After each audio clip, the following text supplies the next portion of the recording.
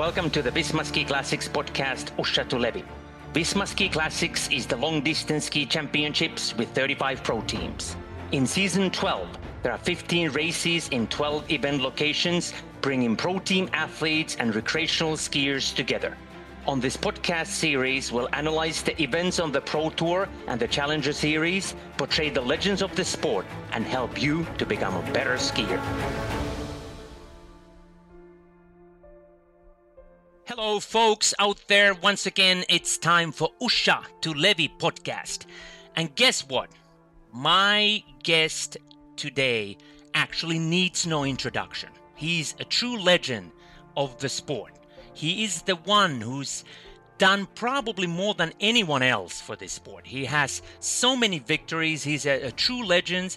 The most victories in Visma Ski Classics, except Britta Johansson Nordgren, who has a little bit more than this particular person. And of course, I am talking about Anders Aukland, a man who's getting to be 50 pretty soon and still pushing hard, pushing the envelope, changing the world as we speak. So I'm really happy to have you here, Anders Aukland, and I'm your host, as always, Teemu Virtanen. And without any further ado, let's get to this. Good to have you once again. How are you doing right now, Anders? Oh, thanks. I'm doing fine. Now it's summer. It's been some break since the end of the winter. It was it was a good end of the season with some nice races in Årefjellsloppet, and then some holiday in the mountains and some one long ski trip. And in May and June we have start planning for the next season with our new teams, and we have already had 2 training camps. So I'm in training again for what's coming up for the next season, but it's not an advantage to getting older in sports, but I love the sport, and I think it's really cool to be a part of the Ski Classic and the long distance race also for next year. Well, tell me about it. I know, when you're getting old, it's not that easy. But hey, we're still going strong. I ski through Finland, and you did 700K, this spring. Where did you actually get the idea to go that long? Oh, the idea was, last year when the COVID started, we lost some of the good races in the end of the season at the Birkebeiner and all the rest of the season, and then we started do some long ski trips in Nordmarka in Oslo, and it's really nice skiing there. And me and Joar Tele did some nice trips there. And then the idea of getting really long was started, and we did 520 kilometer in one big. One day and one night in March last season. So this year I didn't plan anything, but then we saw it was really nice weather. It was maybe the last part of the winter in Nordmarka, and Jørgen called me and are you in for a long ski session this weekend? And of course I called Joar Tele and one other guy, Simen Østensen, who also loved this type of skiing, and we set off and just started and see how it ended. So it was just for the next experience. But of course we wanted to do longer than last year, but it was most for the experience of it. And you skied on a lake, correct? Yeah, we skied on a lake, because if you want to do so many miles, you need fast condition, and on a lake is the advantage is it's no hills. You have a flat, and you can do some part skating, some part double pole, but also it's kind of hard because it's no good. You get tired in your legs to stabilize all the time. So, and we got a lot of wind, so it was not perfect condition, but it was good enough. And it's pretty boring to be on a lake because it's so flat. I actually sent you a message way back because there was quite a lot of discussion about you breaking a record and so, but I checked the Guinness World Record, and according to them, I guess someone has skied 800K in 48 hours. I don't know who, but at least when I checked Guinness, that's what I found out. And I sent you a message that you should go over 800 if in 48 hours if you want to break the record, but maybe you didn't get the message. Oh, we just wanted to ski longer than we did last year, and I think most of the experience was to keep quite high speed for a long time and see how the body reacted. So I think I was skiing for 38 or 39 hours, and we started 6 o'clock in the morning one day, and we skied the whole day and the whole night, and I was finished when it was dark again, 10 o'clock or something, 8 o'clock, 9 o'clock the next day. What was your average speed? I don't know. I think it was about 20 kilometers for a long time. And in the end, it started snowing. And then the idea of going one more night was destroyed, so it was impossible to ski through the snowy conditions. So then I stopped because the weather changed so much. But so that the speed went down the last 5-6 hours a lot because of the snow. And you had small breaks to feed yourself, but did you eat anything more solid or just energy bars and things like that? I think we skied about 30 kilometers. It was about 3 laps, and then we sat down for 2, 3, 4 minutes just to refill our drink belts. And in the start, we ate some easy food, energy bars and stuff like that. And during the first night, we ate some hot meals like noodles, or that was quite easy. But in the end, it was just energy drink and gels, because it's a problem to get enough food in, because I think it's possible to ski much longer if you slow down a lot, but we had quite high speed, so the first 24 hours was I think really high speed, because the condition was not perfect, so we pushed hard the first 24 hours, and that was not a good idea to ski so long. But and after that we just put in energy gel and chocolate milk and some energy drinks. So then afterwards, how long did it take for you to recover? This is a question that I've been asked quite a lot. People are very interested in knowing kind of the recovery time. I felt pretty good after 2-3 days, but one thing that stopped you is you got inflammation in the fingers and in the elbows, and that hurts in the end of the skiing, but you can still go on skiing. But for me, it stopped after a couple of days. But Joar Tele got some problem with his legs, so he still can't run. So he hurt his legs because of all the stabilization on the ice there. So I think it's not a good idea to do stuff like that if you want to ski fast. But I think it's an interesting experience. It's a good feeling to ski the whole day during a night, and the next day it do something with your mind. It's interesting to see how you react, and also how you can eat different type of food, and what is good, what is not good, and you get tired, and you have to be you have to think positive in your mind, because you get really tired in the end. But I think you can do much longer if you really want to push it to the limit, than if you start in a slower speed. And of course, and if you take longer breaks as well. 3, 4, 5 minutes every hour, every second hours. And during the night, I think we sat down for at maximum 10 minutes, maybe 5 to 10 minutes. But it was just to change the drink belt and eat something sometimes. Yeah. Indeed, it is really interesting, and I know how it is and how it goes. I'm still trying to break that, the world record, the Guinness World Record in 24-hour skiing. And hey, maybe you and maybe we should try the 48 hours together, since you already almost did it this time.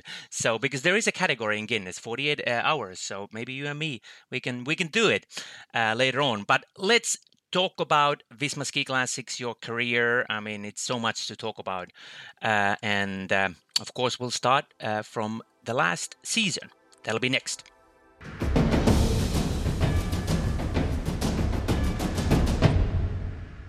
So, Anders, last season, it was actually pretty good for you. I mean, the last race, you mentioned the 100K Årefjällsloppet.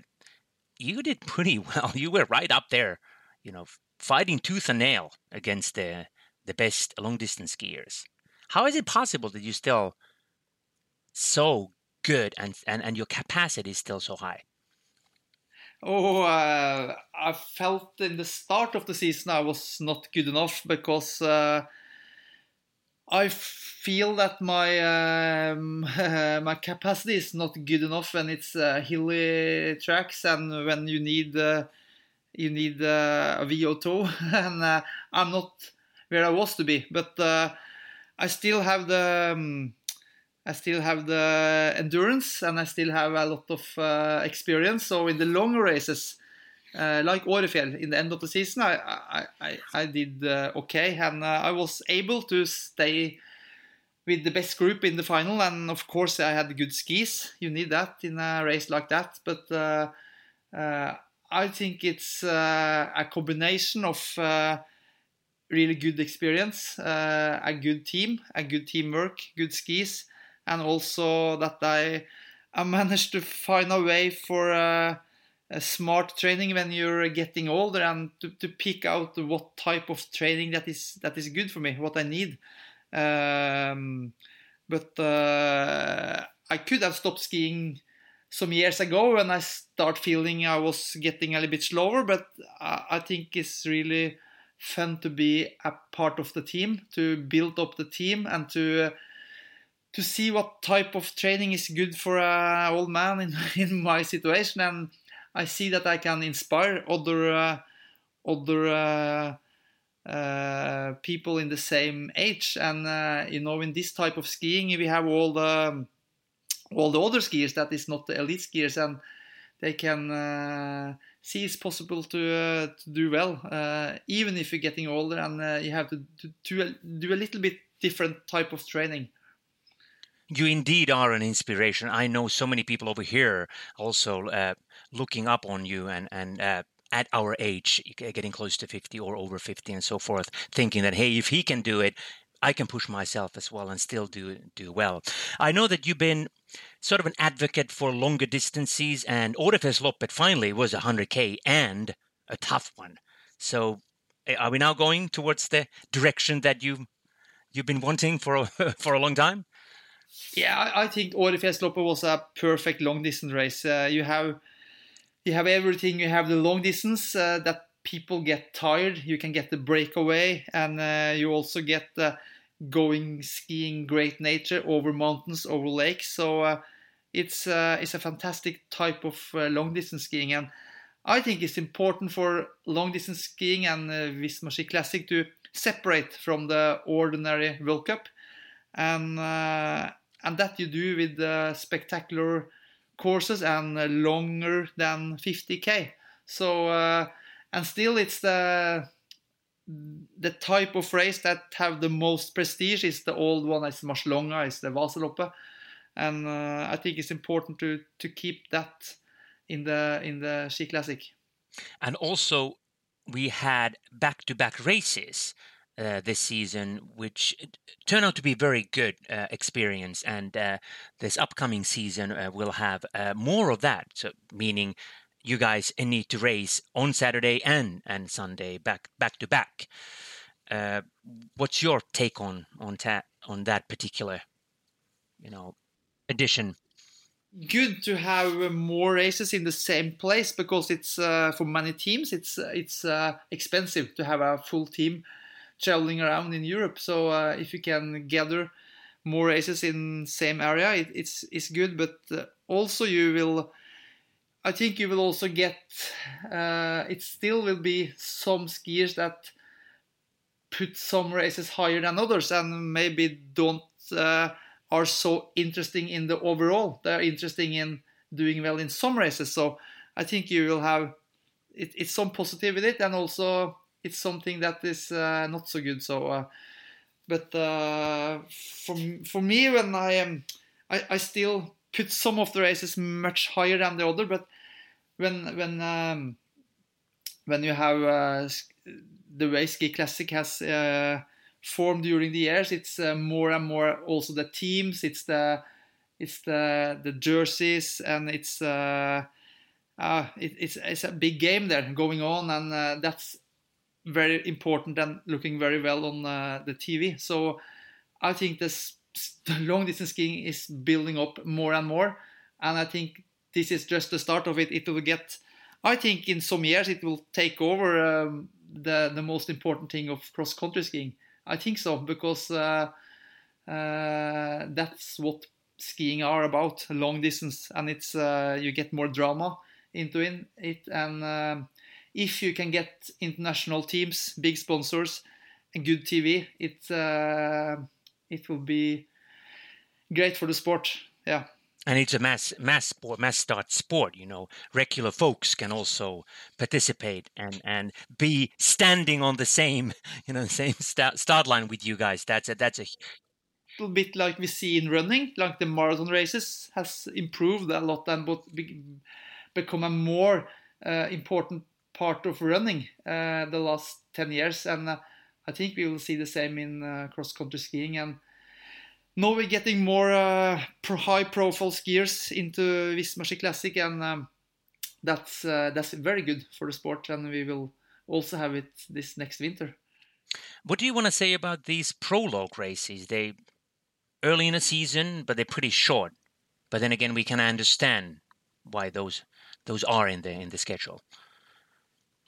Yeah, it's like I said, it's for the big game of the whole tour. It's to build it up like a good TV product. It's good to presentate the skiers, to show the teams, and so you can getting ready for what become later in the season. It's good to have a prologue early in the winter, and then the seasons will build up. So I think it's good to show this on TV early in the season. Yeah. You've been around ever since Visma Ski Classics, or way back then Ski Classics started. You've seen pretty much the whole story, the whole path, the journey from the day one to present day. Question that's been asked quite often, but it's always interesting to hear your perspective, is the kind of the change, and not just the Visma Ski Classics, but the long distance skiing, because you talked about this becoming even bigger than World Cup skiing, but that wasn't the case 10, 15 years ago when you and Jørgen, when you pretty much decided to put your focus on this. Like before, it was you had some of the old classic race with high prestige, especially Marcialonga and Vasaloppet, and you have all the other, we'll call it FIS Marathon Cup. But then it was when the Ski Classic started, it was like a new product, because then we could work in our own way, separate from FIS, and I think to build it up with different professional teams and to have the jersey to fight for, it was very good for the sport. And I think it will develop more, even in the year in front of us now. Yeah. So and also a big difference is that it's like a much more younger skier into the long distance races than it was 15 years ago. That's very good also. So, yeah. So you've been on a podium at least for 14 times, maybe more, and you have the the championship title as well in Visma Ski Classics, and probably so many memories. I know it's going to be really hard to pick one particular moment that you cherish the most, but I'm going to ask you anyways. It's difficult to pick one moment, but for me to win Vasaloppet and Marcialonga was, I think, very, very great memories. But also I have very great memories from Jizerska and smaller races that I had good experience and did very well races. So it's not an easy question, but of course Marcialonga and Vasaloppet is for me top memories, yeah. And I think your last victory is the Årefjällsloppet, correct? A few years back. Yeah. I was fighting with Fordrash Djerdalen in the end, in the sprint there, in the uphill sprint. So yeah, that was really fun to manage that. Yeah. And you just mentioned Vasaloppet, and you won that at 2004. And way back then, you actually became the second Norwegian to accomplish that feat after Ole Ellefsæter, who won in 1971. So that must have been a great moment, because it was always kind of dominated by Swedes, and then finally your country and you got the victory. Yeah, it seems to be very, very difficult for a Norwegian skier to do that. Many good skiers had tried, and back then I learned everything from Jørgen. I had a lot of experience. He also was close to win behind Oskar Svärd and Daniel Tunnel some years before. So for me that year, I was normally doing World Cup races, and I like the long distance, like the 50k in Holmenkollen and so on. So I won Marcialonga in January that year, and I very much wanted to do everything for Vasaloppet, and Jørgen taught me everything about it. So I think that was a very interesting period, because then we trained very, very different from what a World Cup race skier did. And when we started our first team, Extra Personnel, in 2008, it was so exciting with everything, because everything was new, and we tried to find training methods that no one else did, and we pushed the limits for a lot of things. And then the double poling started developing a lot, and it was an interesting time also with the training and the technique, and yeah, that made it so fun to go from World Cup race over to long distance races. I want to talk about that a little bit later on, the training and how you, the Auckland method and so forth. But going back to this a little bit, 2004, as you mentioned, you were still doing World Championships and Olympic games and so forth. When did you realize that, or when did you decide that long distance is really your cup of tea? My last season on the national team was 2007. I was in Sapporo in the World Championship, and during that season I knew that that was my last season in the World Cup circus, and Jørgen and me started together with our friend Nils Marius Otterstad to plan what to do for the next year. And our plan was to try to win Vasaloppet again, and we want to build up a team to go 100% for all the long distance races. Back then it was the FIS Marathon Cup, and I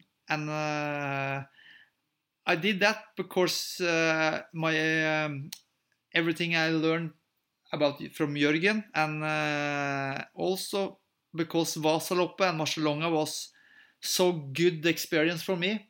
And it was just one long race in the World Cup. It was the 50k in Holmenkollen, and I love that race, and I wanted to do more long distance races. And when I was a small kid, I was watching Vasaloppet on television, and it was a dream to do more that type of skiing. And we started with that fully from 2008. So now you're definitely known as a one of the forefathers, you and Jürgen, your brother, forefathers of long distance skiing. But as you said, you had a career in standard skiing, and correct me if I missed something, but you participated at the Olympics twice in 2002 and 2006, and you won gold in the relay race, and you finished fourth in the 15-kilometer race in 2002. And the World Championships then between 2001 and 2007. 4 races for you, correct? 4 participations at those games, and you managed to get 3 medals, 2 silver, 1 gold, 6 World Cup victories, 13 podiums. And also an interesting fact, I'm not sure if a lot of people know this, but you actually have Norwegian championships in running, correct? 500 meters, 1995, and 10,000 meters in 1996, 97. Correct. You're a track runner. I did a lot of running when I was younger, and for many years I didn't know if I want to be a runner or a cross-country skier. But when I was 19, I was picked to a national junior team in skiing, and then it was more skiing for me. So then my progression in running stopped. I didn't improve so much from I was 19, but I still competed in running, and I think that was good for my skiing, for capacity and the speed and everything. But the running started to getting slower and slower when I was getting away from my background. But I love the running, and I did a lot of races before. Yeah. And you still use running quite a lot, correct? Yeah, as a training method. Not so much anymore. I did some years ago, but I had an accident 5 years ago and broke my leg, and after that it's not so much running anymore. But I think running is really good capacity training for a cross-country skier. Yes. And next we'll talk about your team. Of course, your team has changed names so many times. Now you guys called Team Rakte Charge.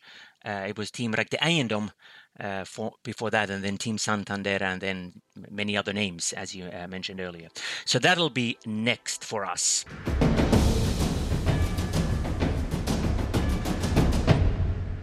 Anders, your team, it's definitely been the best team so far, except last year was kind of tough for you guys. And I know that your goal wasn't really to win the pro team competition. I know now you're back. Now you really want to win that category again. What does it mean that you're a bit of an underdog right now? Yeah, we're looking really forward for the season coming up now. For many years, we were wanted to be the strongest team. We wanted to win races, and we wanted to be the strongest team, and we managed that for most of the years. United Bakeries beat us 1 year, I remember. But last year we got the chance to get Marit Bjørgen on the team, and we thought that was a big thing, and she was maybe the best profile in skiing. And but she couldn't do so many races. She just went for Vasaloppet, but she will do more next year. But and for us it was so inspiring, and for our sponsors, and I think also for the sport, to bring Marit back on the track and into this kind of races. So last year we had a season. We concentrate on getting Marit back, and we concentrate on try to win most of the races we could. But Andreas Nygaard got some injuries, and some other skis was much stronger than us. So last year we got a lot of beats, but we will fight back this season, and I think we'll have a very strong team for the upcoming season. Yeah. How is it looking right now? You just mentioned earlier that you guys already finished a couple of your training camps, but based on that, are you guys on the right track? I think so. We have some young, interesting and hungry skiers in our team now. We have Johan Hoel and Kasper Stados, two new really upcoming skiers. coming into long distance. They try in the last part in Åre, but for next season they will go fully 100% for long distance. And we still have Anniken in our team, and she will have Marte Melum Johansen. Young, not so much experience with long distance, but I think we have a really good team and to build on. And Petter Eliassen was his last season, big legend, big experienced guy to have in our team the last year, but he have other plans for the next year. So, we are ready. So, but we know we have a lot of other skiers that is training so good, and the competition will be hard. Speaking of him, Petter Eliassen, it must have been a bit of a blow for you guys to, and for the sport, to lose someone like him. He quit once before, came back, and now this is his second time he's retiring. It's tough, I guess, for all of us, because he's been so great, one of the, like you, inspiration. Petter is a great inspiration. When Petter is in good shape, he's a really, really good long distance skier, and the way he won some of his races was great to see. And to have him in our team the last year was inspiration for everyone. But he have a family and he have other things to use his time on, and his motivation was not good enough. And then it's fine. We have had a great time with him, and I think he was satisfied to stop now. And but for us, it has always been important to have a team that is balanced between experienced guy that can win races and also young skier coming in to push on the training and to be hungry in what to develop. And that is a good combination to have both in the team, I think. And then what about Andreas Nygård? I mean, it was a tough year for him, as you mentioned, but then he bounced back and he won at the end of the season. He's still a contender to win. He is one of our strongest guy and most experienced guy, and a skier that can win a lot of races if everything is perfect. But like I said, it's so many good skiers around now, and that is doing the training so well. And it's also a different type of race. You have some hill race, you have some capacity races, you have also some flatter and more sprinty races. So that's the interesting part with long distance. You have different type of races and courses. And then what do you want to say about your former teammate, Tor Astrid Gjerdalen, who then left, joined a new team, and pretty much formed a new team, and still going strong, even in a smaller team? He's a legend as well. Absolutely. And for me, Tord Asle has been maybe one of my greatest skiers that have been. He has motivated me a lot to be on the team with Tord Asle for many years. Was very important for me because he is maybe the skiers that have developed a lot during every year. He was the guy with the long poles. He was the guy with the duathlon shoes. He was the guy with the drink bells.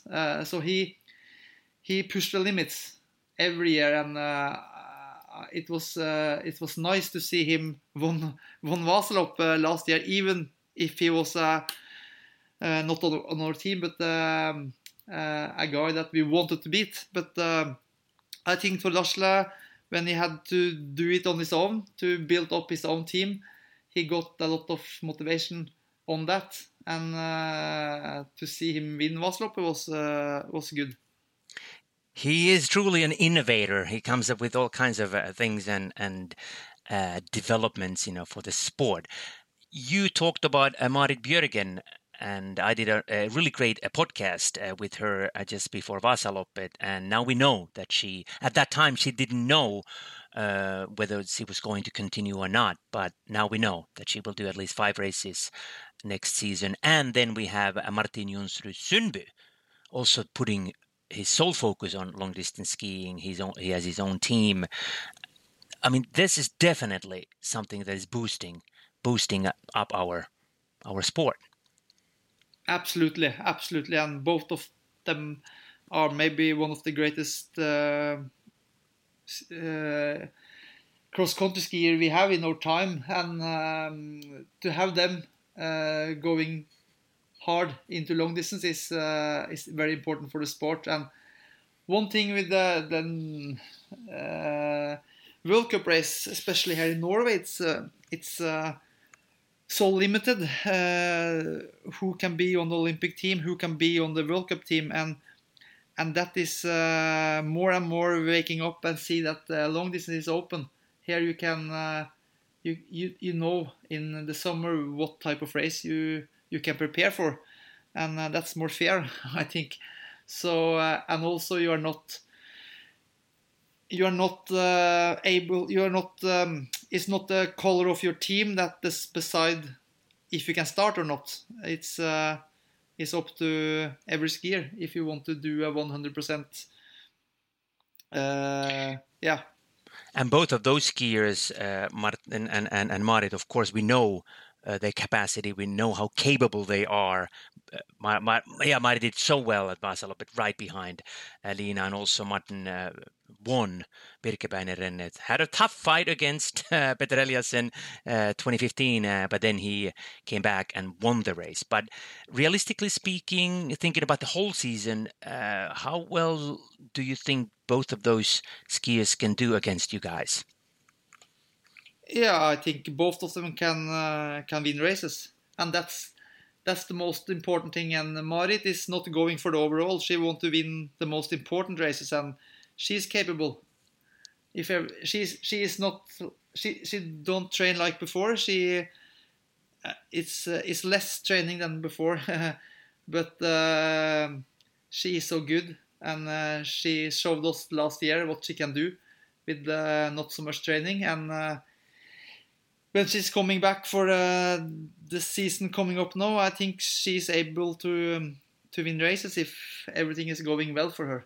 And also Martin is he's not going into long distance for fun. He's going into long distance to try to win races, and I think he's capable. But he will meet other skiers that is experienced with that type of race, and it's different from a World Cup. But Martin is maybe one of the World Cup skiers with the best capacity in double poling, so he will be one of the favorite in many of the races next season. Indeed, that'll be really interesting to see how well those two can do. You and Jürgen, your brother, you guys started this team way back, as you said earlier. And when you think about your team now, your brother, and also you have Magna Dahlen in your team. So what is the way you guys work together, running the team? And when we started up, it was just Jürgen and me the first year, and then we added more skiers, more and more skiers. But the last year now, Jürgen stopped competing some years ago. I still compete, and even if I don't have all the focus on the training like I had some years ago, I have some focus on the sponsors. It's a lot of doing a good job so we can be able to have a big team, because it's a lot of job to be done there. And I also do the training as good as I can to try to be in good shape for some of the races this winter. Jürgen is focused on like a manager for the team, work with the sponsors, and they're satisfied, so they want to stay with our team and to build up the team for the future. Magna Dahlen is very, very important for us. He have been with us for a long time now, and he do everything. He is like a sports director. He is on every training camp, every race. He have full control of everything, and he also do a lot with the training on some of the skiers on the team.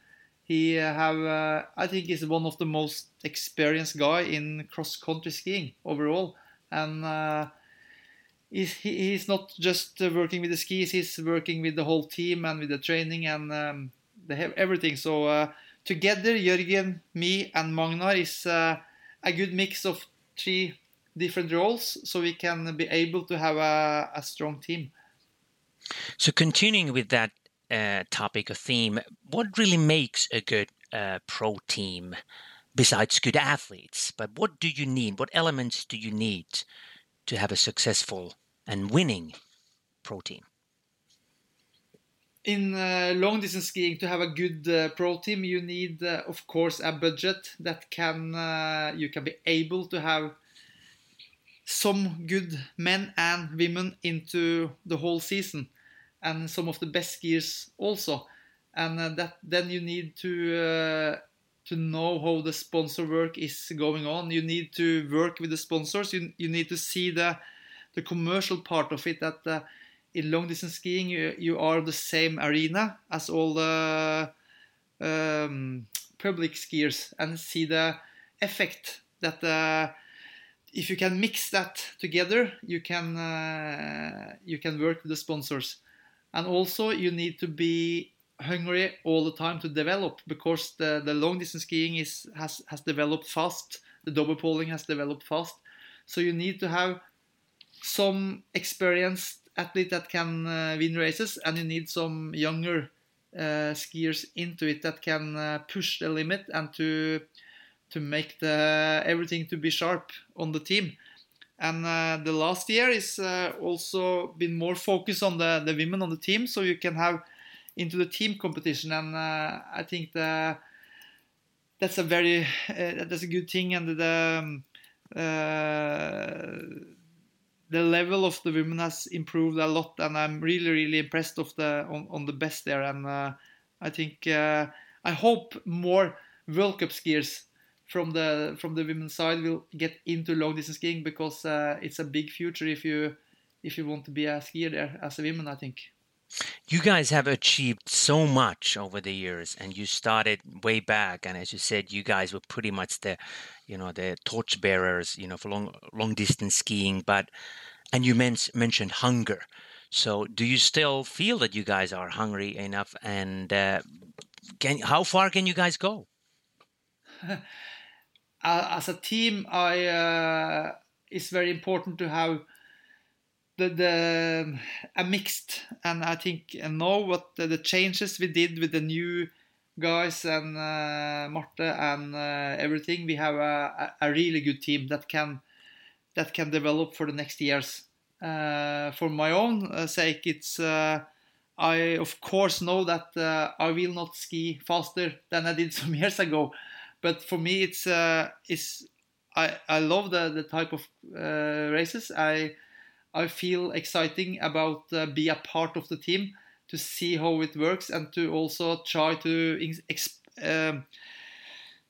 use some of my experience for the younger skiers in the team, and to push them. So that's why I'm still on the start line, because it's more fun to stand on the start line than to watch the race.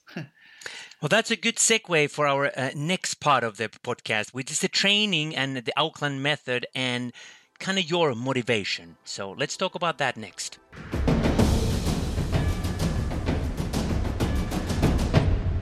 Auckland method. Let's talk about that. And it's a kind of a term that a lot of people know, but then again, we don't always know. And when I talked to Jørgen over an article about that, he once said that when Tor Aase Gjerdalen was in your team, that when Gjerdalen does a long roller ski training in 4 hours, so my brother does it in 3 hours. So is that kind of the way that you always do everything a little bit faster and more intensively? I think I like quality and intense training. And some years ago, I think it must have been 13, 14, 15, I think I pushed the limits maybe too hard. I did really, really hard training and experienced that it's more than the limit. but that's the cool thing about training. You don't really know what is the best, but you need to develop. And the Oakland method was just a name of a blog that I started in some years ago to try to share some of my ideas about training. And that was training when you are older. What can you do to try to get good result if you want to do good result in some long distance race for like public skiers, motioner people that have an ordinary job. They can train maybe 3, 4, 5 times a week. What can you do?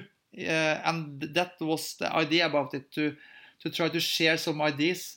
And I think when you train less and when you're not a 100% professional, like I was 10 years, 15 years, 20 years ago, then you have to pick the best type of training and you have to do not so much training.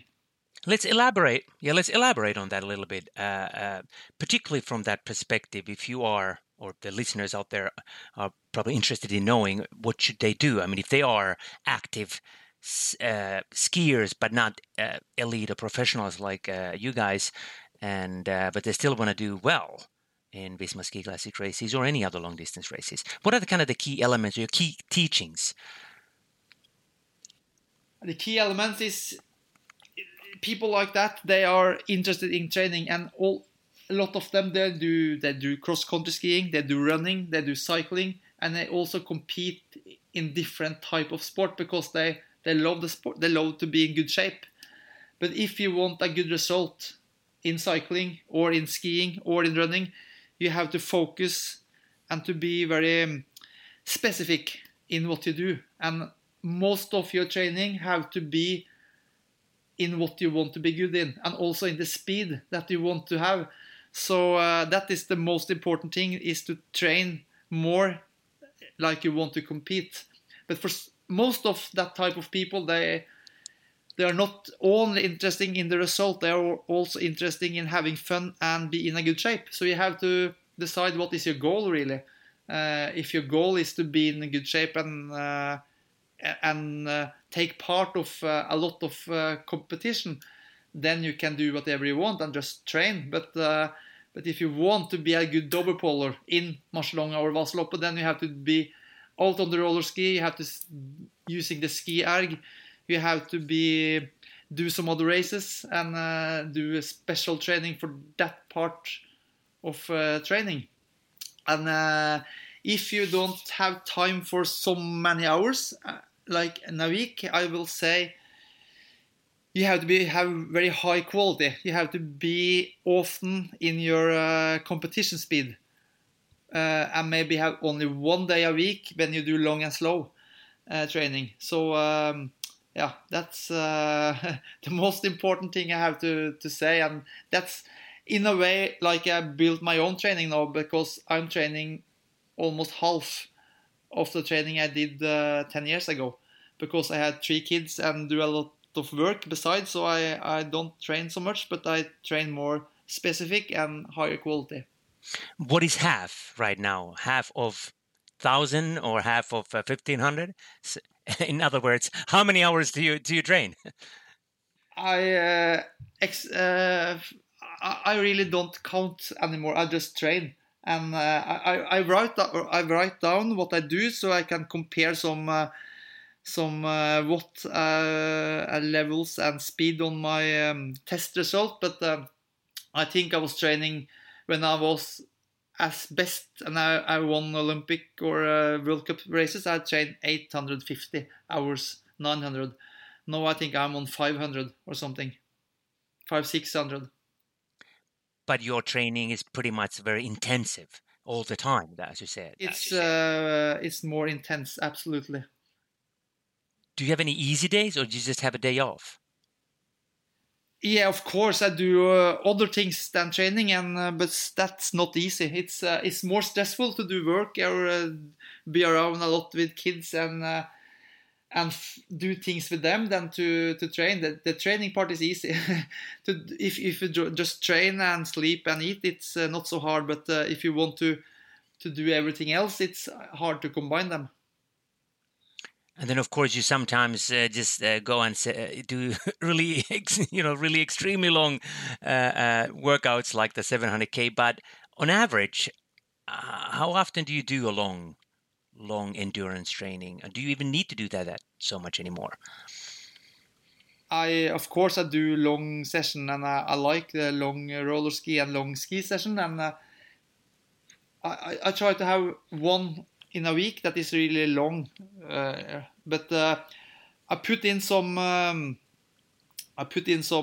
week that I have a lot of training. That's important for me when I want to be in good shape. So in the end of the autumn and in the start of the season, in the Christmas part, I do a lot of volume in the training, and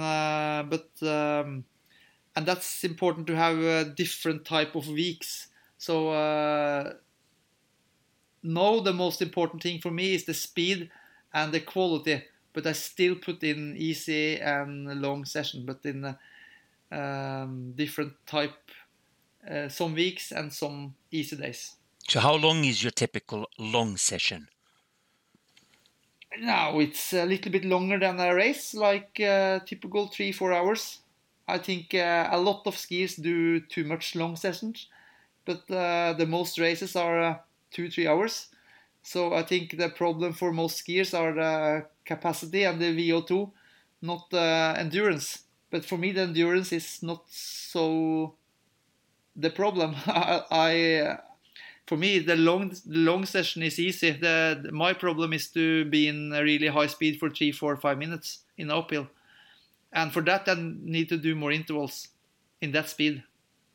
And then what about strength training? I know that you guys have done quite a lot, at a gym, have videos and things like that available for people to check out. It's strength training is important for cross-country skier, but it's not the most important thing, but you have to have it. And when you do it, I think it's really important to do it right and to put it in together with all the other training, and also to have the continuity of it. If you start with the strength training the whole summer and stop in the winter, it's no use. You have to do it the whole year. And the strength training is more important when you are getting older. For me, it's important. But for a younger skier, I think it's more important to build up volume and capacity. So when I talk about training now, it's not the one thing that is right and not things that's not right, because it's different what type of training depends on where you are in your career and in your age. So when I was 25, I was doing a lot of volume. I was doing a lot of good capacity training. Now I'm more focused in less training, higher quality, more strength training. And when you talk about strength training, I assume you mean pretty much the core and also the maximum strength. Yeah, I do both. But when you double pole, most of your training, it's a lot of core training just in do the double poling. So I put in some max strength training in there as well. I do that. Let's talk about double poling. You mentioned earlier that when you guys started out, it was way different, and Jürgen in particular was a big name in terms of kind of making it known or bringing it forth, the technique. But how much has that really now changed? You mentioned earlier that it keeps changing, and it's very, very different from that era when you guys started out. Yeah, that's why the sport is so fun, because of the develop. Because we can think now that what we do now is the perfect thing, and now we know everything. But in 10 years, we will look back now and, that was poor. We should know that. No, but that's it will always be like that, because it's always a development. And the technique is everything change every year, actually. So I think it's important to know that what you do know is not always perfect. You have to be curious, and you have to be look at the younger skiers, what they do, and to try to find out how we can do it better. And before, the double polling was like, can you do that? Is it possible to double pole Birkebeiner race? Is it possible to do that? But now everything is easy. And for some years it was a big discussion: is double pole really our skiing? Is that the right way of skiing? This type of discussion has changed for every year. I can feel. But there are still people that are not that thrilled about, the technique. But what do you want to say to those naysayers about double poling? Some people are concerned that diagonal striding or classic skiing will disappear. I think when I see diagonal skiing now, I think it's strange because in diagonal, and when you go double pole with one kick, it's an old-fashioned technique, but diagonal in a steep hill is nice to see. But when you see Johannes Høstvold Klæbo, and they climb like we saw in the World Championship in Oberstdorf, it's nice.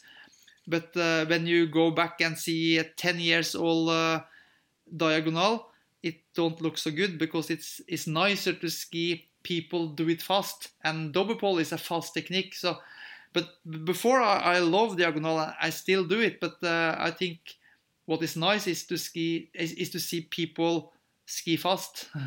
So it depends on the track. When you have a World Cup course, it's so steep that it's faster to do diagonal. When you see diagonal in Valslop, it's not so nice because it's slow. That is a fact. But speaking of the techniques, how much do you still do skating, diagonal striding in your training? In my training, I do almost just double poling. I do some skating when I'm up in the mountains, and I do skating in the spring. But everything else, I do just double poling. I should, if I had time to do some more training, I would do some more diagonal training for the capacity. But when I do less training, I focus on the double pole training more. So you've told us that you now are not training that much anymore, but you're still performing at a really high level. And a lot of people always wonder that how come that you can still be that motivated and keep going? Well, what is your answer? The answer is that I get thrilled by the excitement in the competition. I love to be on the start line in those big races that are the Ski Classic. To stand on the start line in Valslop and Marcialonga, I get really, really nervous, and I love the feeling. So that's really why I love the competition. And I have, in a way, accepted that I'm not good enough to win races anymore. Before, when I was on the start line, I want to be on the podium, I want to win the race. But I know that maybe I can be top 10, maybe I can do a work for Andreas, maybe I can give him a pole or anything. But to be on the start line, to be well prepared, to feel the excitement, that is my motivation. And to be a part of a good team, and to see the other in the team be able to win races. So when you got the new sponsor after Team Santander, I know that part of the deal was that you were going to continue at least for 3 years. But now it's looking like you will never retire. I will see. I will be on the start line for at least half the races this winter, and maybe more. And we'll take it from that. I will take it from that. But it's not fun to be on the start line if you're gone in the first kilometers. But when I feel I can still be a part of the race, I will try to be there at least 1 year. So we'll see then. When you say part of the race, you mean feel that I can fight for a in the big group or in the end of the race, and not lose the group from the start. Yeah, because we have to accept the fact that we are getting older, and the physiological fact is that once you get older, you're not going to be as fast and as strong as the young skiers, so you kind of have to adjust to that, of course. So that's what I'm kind of after. How do you adjust it? As you said, you don't want to win anymore, but it kind of comes down every year a little bit. Yeah, of course I can feel that, but for me the most important thing was in the mind, that to accept that I'm slower, I'm not so good, but it's still fun. It's still excited. I still get nervous in at least some races, so that's why I do it, and to be a part of the team and to try to help others in the team to get really good result. And we want to win races. I want the team to win. That's why we're there. But in the training, I have to do it different than before, of course. Indeed, and you are, as I have said so many times, and not just me, but so many other people, you are an inspiration. But next, let's talk about a little bit your life. Let's leave the skiing behind a bit and talk about you as a person. That'll be next.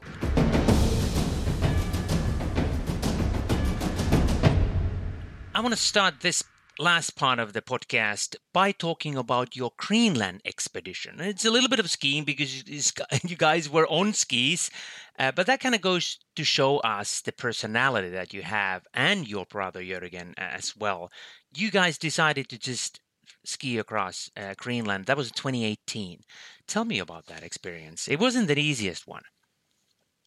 No, it was really hard and a big adventure, because to ski across Greenland has for many years be like a dream, because Fridtjof Nansen, maybe the godfather of cross-country skiing, is a guy you have heard about for always. and I read this book when I was a little kid, and to be up in the north area and to ski across Greenland, that was like an adventure. I didn't know that I had to do it, but Jørgen and me get the possibility to do it because some friend of us wanted to ski over there and to try to do it really fast, set a record. And we got into it, and we said yes, of course we are in. And that was a new experience to manage how to pack everything very light, how to be on an expedition, how to be in like a little bit danger area, about the cold, about how the weather could develop. And so it was really excited and really hard, because we get stuck on the top of Greenland there with really cold, icy weather and snow, so we could move for almost 35 hours. And that was a new experience for us. We get really hungry and really cold, but also we learned a lot. You learned how your body and mind react when you get cold and a little bit scared. And also it was a legendary ski trip. So I don't know if I will do it again the first year now, but it was really excited. Yeah, speaking of that moment, you just said it was scary, but it must have been really, you must have felt really strange out there, when sitting still for 36 hours and fearing for your life, I think. It was not that scary, but we could really felt that we have to do everything right, because we didn't have so much clothes. We were actually, Jørgen and me was sharing one sleeping bag to keep us warm in the end there. And we didn't eat so much because we were skiing so hard the first 3-4 days, that then we get getting into what you call it. You started. You get sick when you ate something. It felt very strange. We had some food, but it was hard to eat it. So it was it was a strange feeling. And when we were finished, we felt that we had done something different from like Vasaloppet. It was something new. So yeah. I know that it got so bad that you guys started to hallucinate. Yeah, we didn't sleep so much because we were skiing every hours about, and we didn't eat so much, and we didn't rest, and we were cold. So when we were skiing after 3 or 4 days, we started to see some figures in the snow, and it was strange. But I think it was most because of the so less sleeping time. I think so. But it was really slow condition because it's not more than 600 kilometers, but it was like moving in sand. It was very slow. But if you get good weather and good condition, you can do it much faster. But it was hard conditions. And you didn't break the record because of the conditions. The record is still there, so of course, if we got time and inspiration, we can maybe come back some days. So, what does that then show about your personality? I mean, you're persistent, you like challenges, you never give up, or how would you describe yourself? Yeah, I think that's can be some words. Also, that I'm very fond of development and competition in skiing. I think it's I love the excitement. I love the thrill and the nervosity. And I really feel that I do some of the thing I started with when I was 10 years old. I like it to do sport when I was a kid, and I still feel that I'm playing with the same thing that I started with then, and I'm really happy that I can find the good thing about the sport for so many years. And of course I think it's hard to do all the training. I don't love getting up in the morning and do every training session, but I like being part of the training culture, and I like being part of the developing culture in the sport, and I like be at the competitions. So would you say that you are positively childlike still? I think some part of me are that, because in sport you are it's a kind of playing. It is, yeah. And then family. That's always important. There's always something that I ask my guests about the family. Family meaning, of course, your family, Jürgen, and your own family. The meaning of that and kind of the support you get from there, because you're never alone. No, of course, that has been very important. And when we were young, we are 3 brothers. We had the parents they were very taking with us on trips in the mountains, in the kayak, in the ski races. So we were traveling around and do things like that all the time. And we all 3 started competing. And Fredrik, the youngest, he stopped competing and started to be a trainer and a coach. And but Jørgen and me have had a lot of time together, fun, and a lot of training, a lot of traveling. So for me, it's been maybe the most important motivation has been the interesting and the support from the family. Are there any happy incidents that you recall from your childhood, you and Jørgen? lot of good memories back here in Tønsberg, where we both live here now, and we have a lot of memories from a hard training session from we were kids, and we still do some of them. So, like you said, it's childish. It's about I kind of do some of the thing I loved do when I was younger. I still do some of it, but maybe in a different way. I have another sign of it now, because before I just wanted to be as good as possible. I just want to be the best in the world. I will just want to train hard, and was very serious. But now when I'm older, I look back and see all the fun I have had and enjoy if I can be in a race or 2 or 3 more. So now I just enjoy it. So what are the things that bring you joy if we leave skiing? Yeah, other than skiing. Yeah, besides skiing. I like to be in the ocean. Here in the Tønsberg is nearby the ocean. I like to be out in the water to do surf ski or kayaking. I like to be in the nature, especially nearby the water here. That's something I want to do more of when I'm stop compete skiing. Do you have any other hobbies like cooking, watching movies, listening to music, making music, singing?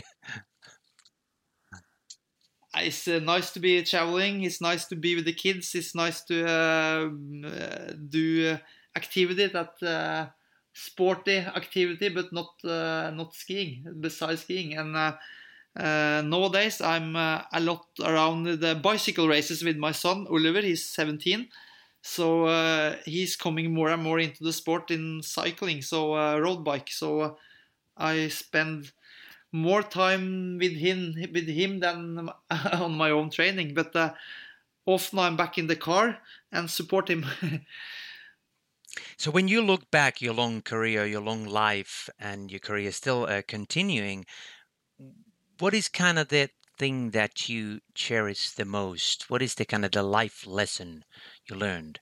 I think it's a lot of good memories, but I mean, what I remember most is all the good persons I have been friends with, all the relationships during this period, and all the memories together with them. Because as a sportman, or when you do competition, you spend a lot of your time together with good friends that you're coming very close to. Because the moment when you win something or you lose something, and when you have good times or bad times, it's you do it together with someone. And I think what I've learned and what I experienced together with different friends has been maybe what I'm sitting back with now, and what I'm thinking most of now when I look back on it. Yeah. Is there anything you want to achieve? Is there anything left? Another adventure waiting around the corner? It's always a new adventure, so I don't know really what it will be, but I think I will not sit down and stop training and stop moving, and I think I will use some of my experience and to do something exciting that I can. But I don't know what it is yet. Well, we'll see. Speaking of exciting adventures, maybe we should go and roller ski around another country. I did Finland this summer, so maybe next summer you and we can go, and who knows, maybe America, Australia, China, one of those countries. Adventure awaits. Be a big adventure, so I think to go long ski and roller ski is something that suits me really well. And that's a good promotion for our sport. Yeah, I think so. So as a last question, what are you going to do when you turn 50?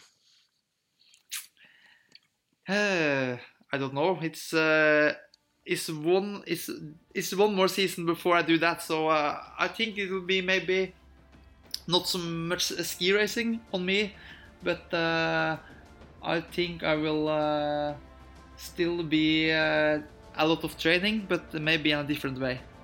So we'll see. You will be around. You will be racing. You will be at Vasaloppet trying to be the best 50-year-old ever. Correct. I will see that, but before I have to do one more season and in the team and see what I can do. But yeah. Well, thank you very much, Anders. It's been a pleasure as always, and good luck with your season, your training, with your family, your brother, everything, and see you around. See you around. Thank you very much. And you guys out there, thank you very much for joining us once again. And remember, Usha to Levi podcasts will continue, so stay tuned for more episodes. For now, bye-bye.